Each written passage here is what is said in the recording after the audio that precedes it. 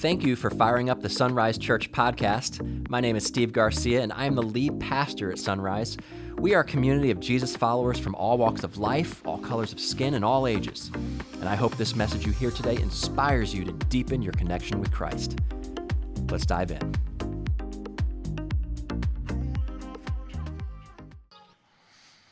I recently heard the story of a person who had a doctor's appointment first thing Monday morning. Not exactly the way you want to start your week off. He had gotten some tests done a while back, and so the doctors called, and they wanted to come and discuss the results of the test. And so he gets to the doctor, and the doctor comes in and says, "I've got some good news, and I've got some bad news. Which one do you want to hear first?" The man says, "All right, just give me the good news." He said, "Well, we looked at your tests. The good news is you have a week left to live." Said, "What? How could that possibly be the good news? What's the bad news?" Doctor said, "The bad news is we've been trying to call you since last Monday."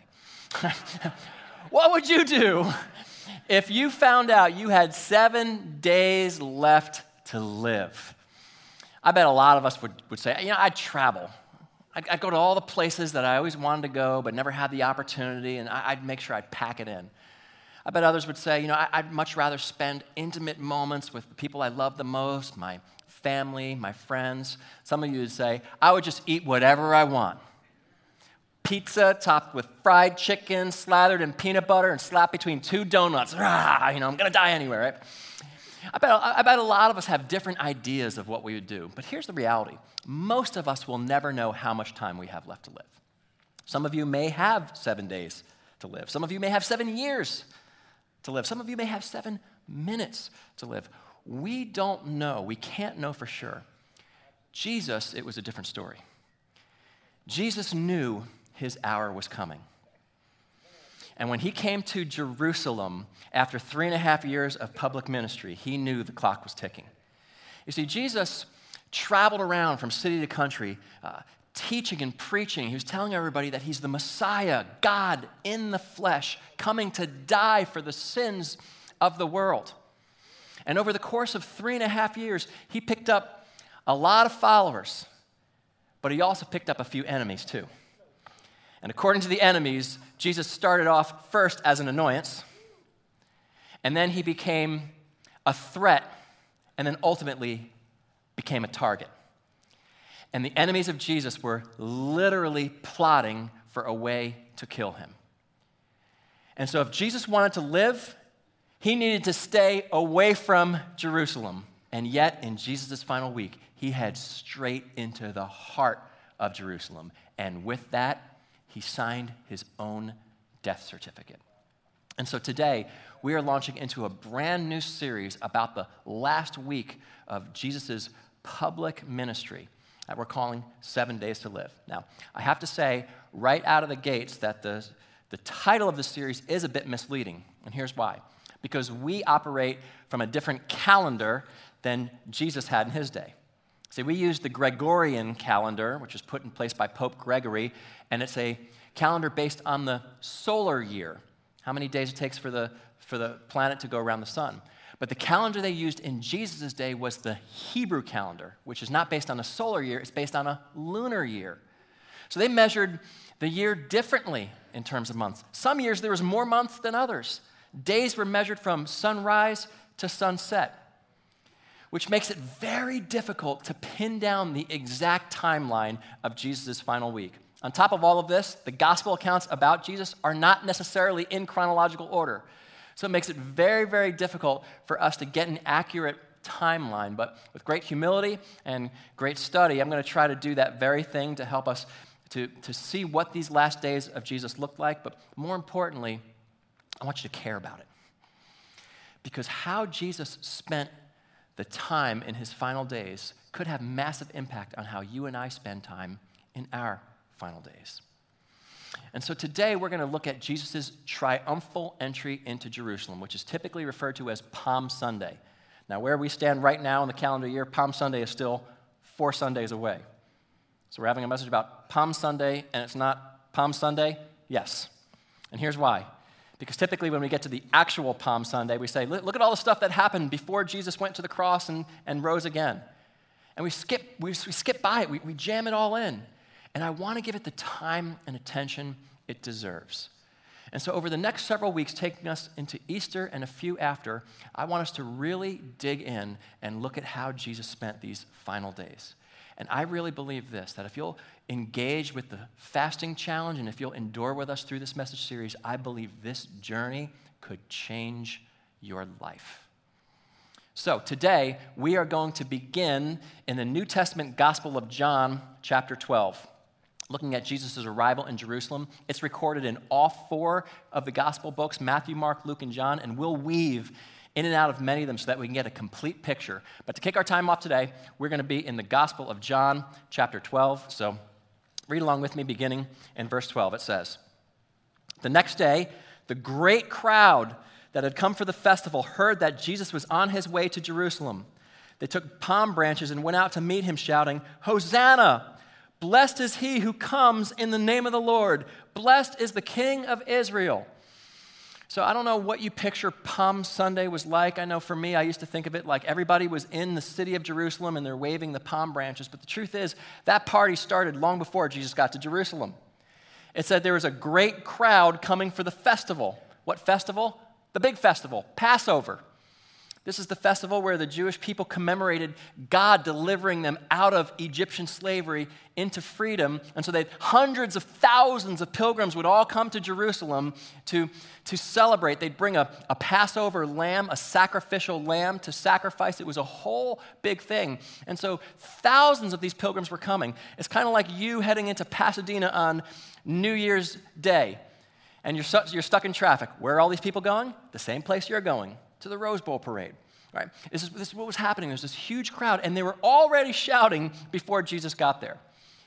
And before Jesus would arrive in Jerusalem, he would need to secure a special mode of transportation.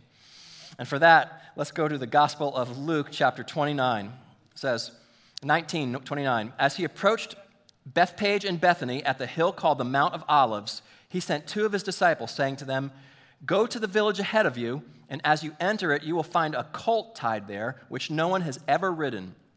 Untie it and bring it here. If anyone asks you, why are you untying it? Say, the Lord needs it.'" Now back then, to ride on an animal that no one else has ever ridden on before, this animal was considered to be suitable for holy purposes. What more holy purpose than the arrival of King Jesus? Continues in verse 35. "They brought it to Jesus, threw their cloaks on the colt, and put Jesus on it. As he went along, people spread their cloaks on the road." This was a customary practice for welcoming royalty. You take your own coat off and you lay it before the animal that the king rides on. And so what these people were doing is they were acknowledging Jesus as their king. Verse 37. "When he came near the place where the road goes down, the Mount of Olives, the whole crowd of disciples began joyfully to praise God in loud voices for all the miracles they had seen. 'Blessed is the King who comes in the name of the Lord, peace in heaven and glory in the highest.'" Just a couple of weeks ago, Pastor Anthony and I, we were in Israel, and we actually were at a lot of these places. The Mount of Olives was one of them. I got a picture up here on the screen of it right here. And that's me sitting at the Mount of Olives, and behind me is the great city of Jerusalem. And to get to Jerusalem, you have to go down the mountain and then back up to Jerusalem. It's an elevated city. And so anytime you read in the scripture when somebody goes to Jerusalem, they go up to Jerusalem. Doesn't matter if they're coming from the north or the south, they go up. And so that's what we got a chance to do, that very thing. And Jesus would have come down that mountain and then entered into the city.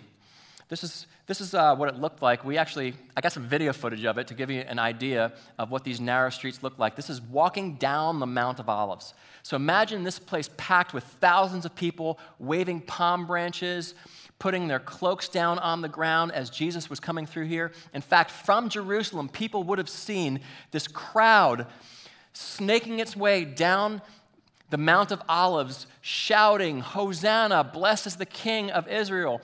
Pilate himself, the governor of Rome, would have seen the Jewish people celebrating, welcoming their king as Jesus approached. And then finally, he got to the city. Let's go over to Matthew's gospel, Matthew 21, verse 10. When Jesus entered Jerusalem, the whole city was stirred and asked, "Who is this?" The crowds answered, "This is Jesus, the prophet of Nazareth in Galilee." So the party that started on the way down the Mount of Olives now spilled into the streets of Jerusalem. So there's already hundreds of thousands of people packed in here, and they hear screaming and shouting and songs and palm branches. I mean, it would have been a massive scene. Remember, the enemies of Jesus, they were looking for an opportunity to kill him. Well, things just got a whole lot more complicated now because the crowd was going nuts. And so here's how the enemies of Jesus responded. Let's go back to John 12, verse 17. It says, "Now the crowd that was with him when he called Lazarus from the tomb and raised him from the dead continued to spread the word. Many people, because they had heard that he had performed the sign, went out to meet him. So the Pharisees said to one another, 'See, this is getting us nowhere. Look how the whole world has gone after him.'" There's a lot of irony in that statement. Religious leaders upset that the world is following Jesus. And what's so interesting for them is that a huge part of this crowd was there because Jesus raised a guy named Lazarus from the dead. And instead of saying, "Wow, Jesus can perform miracles, he could raise people from the dead, we ought to listen to what he has to say," all they could think of is, "He's got to go. We got to get rid of him. He's messing up our system." Instead of just realizing that maybe this actually is the Messiah that we've all been waiting for. And so I want you to picture the chaos of this scene. All of these people jammed into these streets, all screaming Jesus' name. You got the enemies of Jesus claiming defeat. You got the people of Israel claiming victory. You got the 12 disciples of Jesus. They were probably thinking, "Yes, finally, we're on the winning team." I mean, look at this. That the crowd is pulsating. "Hosanna, the King of Israel is here." And what they thought was this was the king who was going to finally lead us in a revolt and take down the Roman Empire. All right, he's here. Jesus is charismatic. He's popular. Let's follow him. And so they're all shouting, "Hosanna." And yet a couple days later, their cries changed from Hosanna to crucify him. Just a couple days later, Jesus was nailed to the cross. Just a couple days later, the King of the Jews breathed his last breath. What happened? What happened in such a short amount of time where everyone was praising and shouting to the point where Jesus was killed? What happened is so relevant to you and I today. You see, what happened was people got caught up in the crowd. It's easy to get caught up in the crowd, isn't it? You know, a crowd is a measure of success. If you got a crowd, you're doing something right, especially in today's world. We live in an attention economy. It's not about how many dollars you have, it's about how many followers you have. And we get caught up in that, don't we? We want to please the crowd. I bet many of you have followed the crowd. I bet many of you have hidden in a crowd. I bet some of you have even been pressured by a crowd to do things outside of your own character, things you regret. I wonder if you were ever at a wedding reception, trying to stand on the fringe and not call any attention to yourself, and suddenly a dance circle formed in the middle, and the crowd started chanting your name. You don't dance, but yet the crowd kept calling you. Next thing you know, you're jumping in the middle, doing some cringy dance that your entire family is now immediately denying they ever know you. And then you come out and go, "I don't know what came over me." What came over you was you got caught up in the crowd. That we got to give the crowd what they want. And this crowd all got worked up that here's Jesus, the king who's going to help us take down the evil empire. There's just one problem. Jesus didn't come to overthrow the power of Rome. Jesus came to overthrow the power of sin. Jesus didn't come to be a superstar. Jesus came to be a sacrifice. Jesus didn't come to do the will of his followers. Jesus came to do the will of his Father. What was the Father's will? For God so loved the world that he gave his only Son, that whoever believes in him should not perish but have eternal life. Jesus came as the Messiah, the Son of God, to lay his life down for the sins of the world. That's why he came. And the people missed it. Jesus was the king they needed, but Jesus was not the king they wanted. And once they realized that Jesus was not going to meet their expectations, they jumped off the bandwagon just as fast as they jumped on it. And friends, there are so many things that we can learn from just this account, but for the sake of our time today, I want to boil it down to two principles that I think are so key. And it's all about being a genuine follower of Jesus, not just a person caught up in the crowd. And here it is. Followers of Jesus both believe the right thing and submit to the right king. Can we say that out loud together? Following Jesus is both believing the right thing and submitting to the right king. Let's break these down in a little bit more detail, starting with that first statement, that following Jesus is believing the right thing. Now, I bet if you were to poll the world today and say, what do you believe about Jesus? You'd get a whole gamut of answers. You might get answers like, well, Jesus accepts me for everything that I do, doesn't care about what I believe or how I live my life. He accepts me fully without judgment.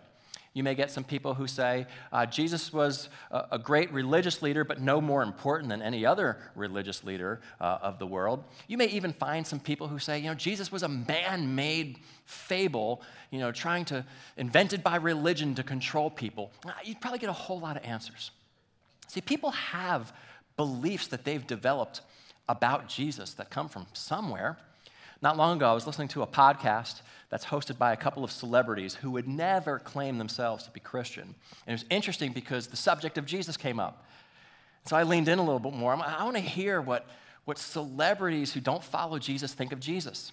And I remember one of them said, Jesus had common sense. I thought, has there ever been a more crowd-like thing to say than Jesus has common sense? Meaning, what most people believe must surely be the thing that Jesus also believes.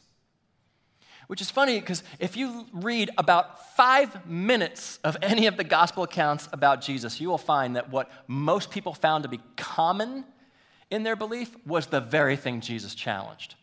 In fact, it was Jesus himself who said these words in Matthew chapter 7, verse 13, "Enter through the narrow gate, for wide is the gate and broad is the road that leads to destruction, and many enter through it. But small is the gate and narrow the road that leads to life, and only a few find it." Jesus' point is the crowd, the masses, they're going down the road of destruction. That's always going to be the popular way. And friends, I can tell you right now, following Jesus will never be the popular way. See, Jesus had compassion on the crowds, but he was never impressed by them. In fact, if you look at Jesus' ministry, he often tried to thin the crowds down. And he said right here, only a few people are going to go down the narrow road. Does that sound like common sense to you? Quite the opposite. You see, so many people believe the wrong thing about Jesus. Jesus constantly preached to people the right thing. And if they would have listened for just 5 seconds, they would have heard what Jesus was trying to say. You know what's interesting? When you look at the gospel accounts about Jesus' life, there's a question that came up more than any other topic in the entire gospel accounts, and that was the kingdom of God. Jesus' enemies and his followers would ask him all the time, hey, when is the kingdom of God coming? And what they meant was, when is it that we're going to take up arms and we're going to overthrow the oppressor? That's actually what they meant. And Jesus tried to explain it to him. Here's an example in Luke chapter 17, verse 20. Once, on being asked by the Pharisees when the kingdom of God would come, Jesus replied, the coming of the kingdom of God is not something that can be observed, nor will people say, here it is or there it is, because the kingdom of God is in your midst. Jesus kept saying to people, The kind of kingdom I'm leading is not the kind of kingdom you're talking about. The way that you be a part of the kingdom of God is you follow Jesus. Wherever Jesus goes, that's where the kingdom is. So when you obey Jesus, when you live out your faith in Jesus, you are participating in the kingdom of God. And people heard that and thought, yeah, but when's the kingdom of God coming? They just weren't getting it. They were not believing the words of Jesus. And when it comes to what we believe about Jesus, we have all kinds of sources. What most people think, what the news station thinks, what YouTube thinks, what I feel. Friends, that's believing the wrong thing. If you want to know what to believe about Jesus, you have to look to his word. His word is so powerful. And the religious leaders of all people should have known better. They were complaining about everyone following Jesus, and they didn't even realize what was happening right under their noses. Just this past week, I had a conversation with a teenager who asked me, what makes Christianity the right religion? There's tons of other religions in the world. They all have a holy man. They all have a holy book. What makes Christianity any different? Well, there's a lot of evidence you can point to, but one of the most unique aspects of the Christian faith is all of the fulfilled prophecy in Jesus. And this entry into Jerusalem had several aspects of that fulfilled prophecy. For example, the Old Testament prophet Zechariah, chapter 9, verse 9, said, "Rejoice greatly, daughter Zion. Shout, daughter Jerusalem. See, your king comes to you, righteous and victorious, lowly and riding on a donkey, on a colt, the foal of a donkey." This was written 500 years before Jesus was ever born. 5 centuries before Jesus came marching into Jerusalem on the back of a donkey, a prophet named Zechariah wrote about the King of the Jews entering Jerusalem on a donkey. It was being fulfilled right in their midst. And that's just one prophecy. Here's another one. This one's fascinating. This is Ezekiel 43. It says, "Then the man brought me to the gate facing east, and I saw the glory of the God of Israel coming from the east. His voice was like the roar of rushing waters, and the land was radiant with his glory." Many Jews believe that this is talking about the Messiah entering the city through the east gate, and they're all still waiting for Messiah to come. Here's what's fascinating. I showed you earlier this picture of me sitting on the Mount of Olives, and that's Jerusalem right behind me. Now, just over my shoulder is the east gate right there. This would have almost certainly been the gate that Jesus walked through when he came down the Mount of Olives. Just at the bottom is a certain garden called Gethsemane, and when I was there, I got a better picture of that eastern gate. Here it is right here. You can get a feel for just how big this place is. But as you can see, that eastern gate is sealed up. Actually, the original one is under that, and what you can see is it's sealed up, and then in front of it, those white things, it's kind of hard to make out. You know what those are? Those are tombs. Those were put there in 1540 by a Muslim sultan who was part of the Ottoman Empire. And he was so afraid of the Messiah entering Jerusalem through the east that he walled it up and put a graveyard in front of it because he thought the Messiah would never go through there. But what he didn't realize is even by doing that, he was fulfilling prophecy. Ezekiel 44, verse 2, "The Lord said to me, the gate is to remain shut. It must not be opened. No one may enter through it. It is to remain shut because the Lord, the God of Israel, has entered through it." Even the shutting of this gate is the fulfillment of prophecy. We got up on Temple Mount, and I took some video of the eastern gate from the other side. And there are soldiers inside here. It is under strict Palestinian authority, day and night, keeping watch over this eastern gate, sealed shut.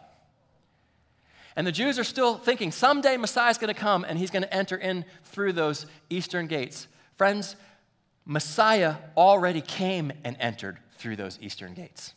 He came on the back of a donkey as people were shouting, "Here comes the king." And someday, according to the prophet Zechariah, Jesus is going to return again, and he's going to touch down on Mount Zion, and he's going to walk into Jerusalem through that eastern gate. And I could promise you right now, a walled-up entrance and a graveyard ain't going to be enough to stop him. The king is returning. And that's just another prophecy. Can I give you one more fulfilled in this day? This is Daniel 9:25. written so long before the birth of Jesus. It says, no one understands this. From the time the word goes out to restore and rebuild Jerusalem until the anointed one, Messiah, the ruler, comes, there will be 7 sevens and 62 sevens. 7 is a 7-year period. Now follow me on this. This is bananas. Okay, the Hebrew calendar, the year was 360 days. So multiply that by 7, you get 2,520 days. That's one period of 7. Daniel said there'll be 69 7-year periods. So you multiply 2,520 days by 69, that comes out to 173,880 days. Now, according to the Old Testament book of Nehemiah, there was a pronouncement of when the rebuilding of Jerusalem was announced. And so between the rebuilding of Jerusalem all the way to Jesus' triumphal entry, any guesses on how many days expired? 173,880 days on the nose. Friends, this isn't just some book. This is the Word of God testifying to the truth of God. It's not just another book amongst religions. This is where you learn about who God is. This is where you go to believe the right things. And amazingly, so many people in the crowd miss it. And the popular voice of our culture will continue to miss it. And that's why it's so important for all of us to not get caught up in the crowd, but to make sure we are locked in on God's word so that we believe the right thing. Following Jesus is both believing the right thing and submitting to the right king. It's not just having the correct information, but it's also about posturing yourself under the ultimate authority of Jesus Christ. Now, here's what is really fascinating about the final week of Jesus. He saved this week for some of his harshest teaching.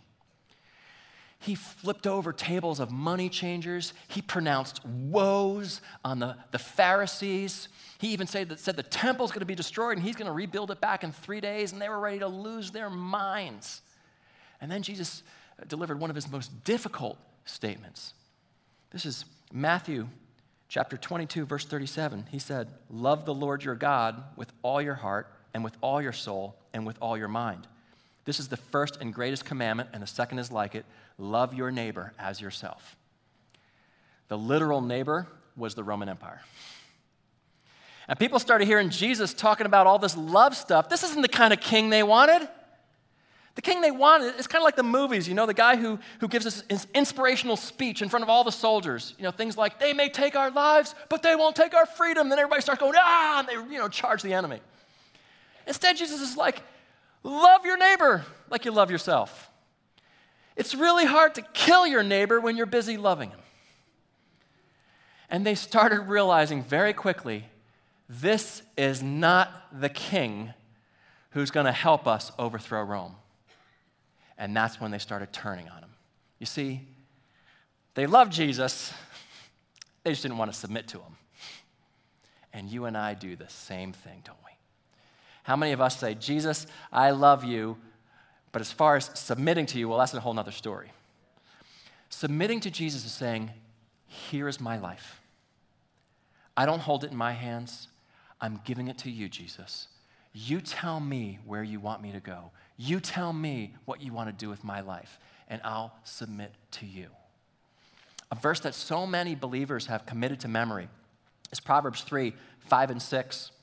It says, trust in the Lord with all your heart and lean not on your own understanding. In all your ways submit to him, and he will make your path straight. And I've heard many well-intentioned believers say, I really need my path to be straight. So I'm going to trust in the Lord. And that's where our emphasis goes. And we totally miss this part right here. In all your ways, submit to him. In all your ways. See, what we want from Jesus is we want him to clear out the fog of our future. But are we willing to submit ourselves under his rule? I've heard people say things before like, I tried Jesus, but it just didn't work. That's because you didn't submit to him.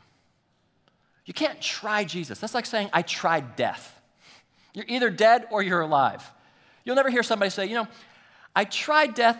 It wasn't for me. Turns out I'm more of a life kind of person. No, you can't try out death any more than you could try out Jesus. You see, the people then, they had an expectation of Jesus that he was going to complete their agenda. You and I do the same things all the time too, don't we? We come to Jesus with an agenda. Heal my marriage, fix my kids, get me the job, help me to be rich, help the judge to side with me in the court case. And when Jesus doesn't come through on our expectations, we quit on him instead of submitting to him. Friends, listen. Jesus is the ultimate authority when it comes to life. Okay? He's the king. The king doesn't live in Washington, D.C. Joe Biden is not the king. Some Republican contender is not going to be the king. Vladimir Putin is not the king. President Xi of China, not the king. Not even LeBron, who calls himself King James, is the king. Okay? Now, all of these people have some level of authority, but ultimate authority only resides in Jesus Christ, the King of Kings. We don't get to tell him how to be king. The people loved Jesus, they just didn't want to submit to him. And if you want to be a follower of Jesus, you say, I'm going to believe all of the right things and I'm going to love Jesus, but you're not willing to submit to him, you're not a follower. See, very often we say to be a Christian, you have to invite Jesus into your life to be your personal Lord and Savior. We love the Savior part, and we should, right? Who doesn't love the idea of all of your sins being forgiven? Every bad thing you've ever done or ever will do, forgiven. Who doesn't love the idea of racking up credit card debt and someone else coming and paying it off? We love that aspect of Jesus, as we should. But what does it mean to invite Jesus into your life as your Lord? Lord's another word for king.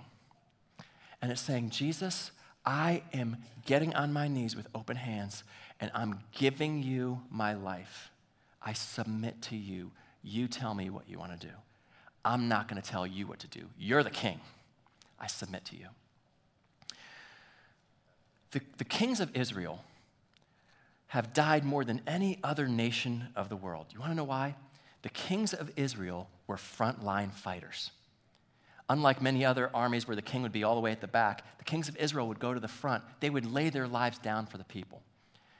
Which is why maybe some of the crowd were kind of getting tired of Jesus. He didn't really seem like a frontline kind of king. Here's another aspect to consider. The Passover festival had all these requirements. And one of the requirements was that on the 10th day of the month, you brought your sacrificial lamb into the temple area to come present to the temple. This lamb was supposed to atone for your sins. It did this every single year. Any guesses on which day of the month Jesus entered into Jerusalem? The 10th of the month. The same day sacrificial lambs are brought into the temple. Jesus would be the perfect sacrificial lamb to atone for the sins of the people. And then 4 days later, on the 9th hour, is when you slaughtered the lamb. Any guesses as to when Jesus went to the cross? 4 days later, at the 9th hour, he was slaughtered. The substitute for the sins of the world, the perfect lamb without defect, sacrificed for us once and for all. Turns out Jesus was a frontline kind of king. He laid his life down for the people. Do you know this Jesus? Maybe you've believed the wrong things about him, and that's gotten you all twisted up. But today you want to really have a relationship with him.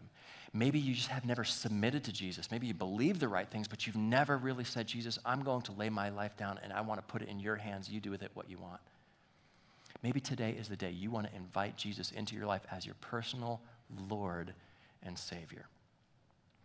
If you've never intentionally done that, if you've never cried out to him and admitted your sins before him and believed in faith that he died in your place and committed to following him, I can help you do that today. In just a moment, I could lead you in a prayer that you could repeat after me in the silence of your own heart. But here's the deal. They're nothing but words unless your faith is really what actualizes them, unless you really believe this for yourself. So if you want to invite Jesus into your life as your Lord and Savior, I want to ask you right now to bow your heads, close your eyes, search your own heart. If you want to give your life to Jesus in the silence of your own heart, repeat these words after me. Jesus, today I give you my life. Jesus, today I give you my life. I confess my sins to you. They're my fault. But I believe in faith you died in my place. And today I ask you to forgive me. Change my heart, oh God.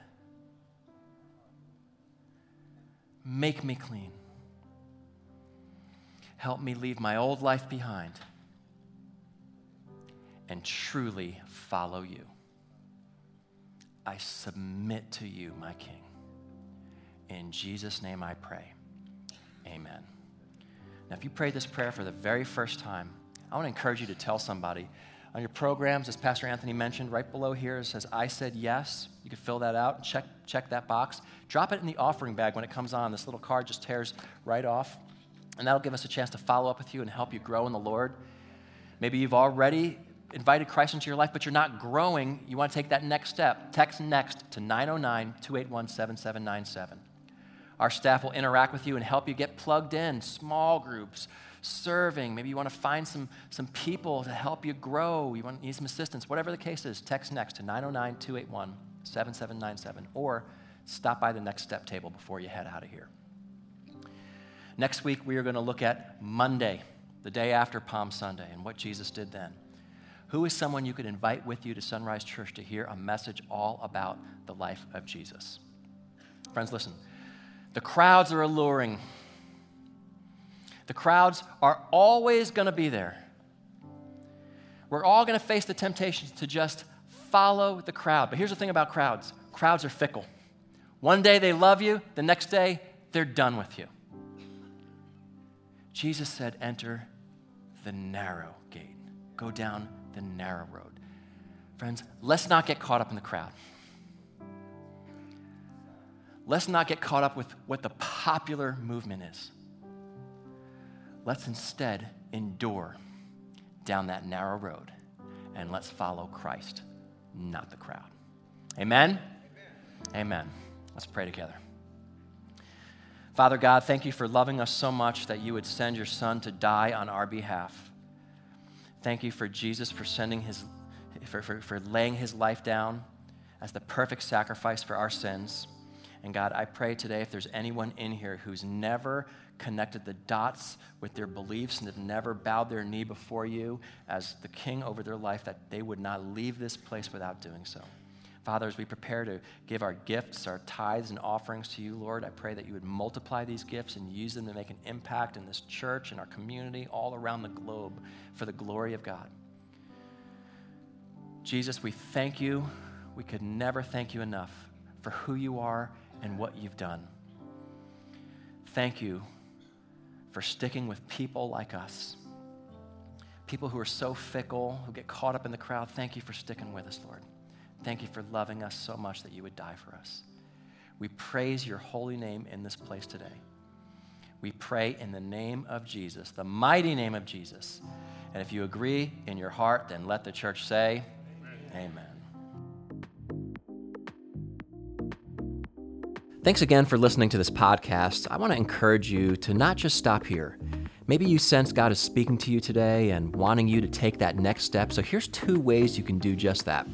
The first is text the word NEXT to the number 909-281-7797. That's 909-281-7797. And you'll receive a message back with some ways to help you grow. That may mean joining a small group or finding a place to serve or just talking with someone one-to-one about your faith. You can also visit the notes for this podcast and follow the links provided. And if you're within driving distance of one of our 4 physical locations in Banning, Ontario, Rialto, or Victorville, we'd love for you to stop by sometime and give us a chance to meet you personally. Again, we want to thank you for listening, and we hope to see you soon. God bless.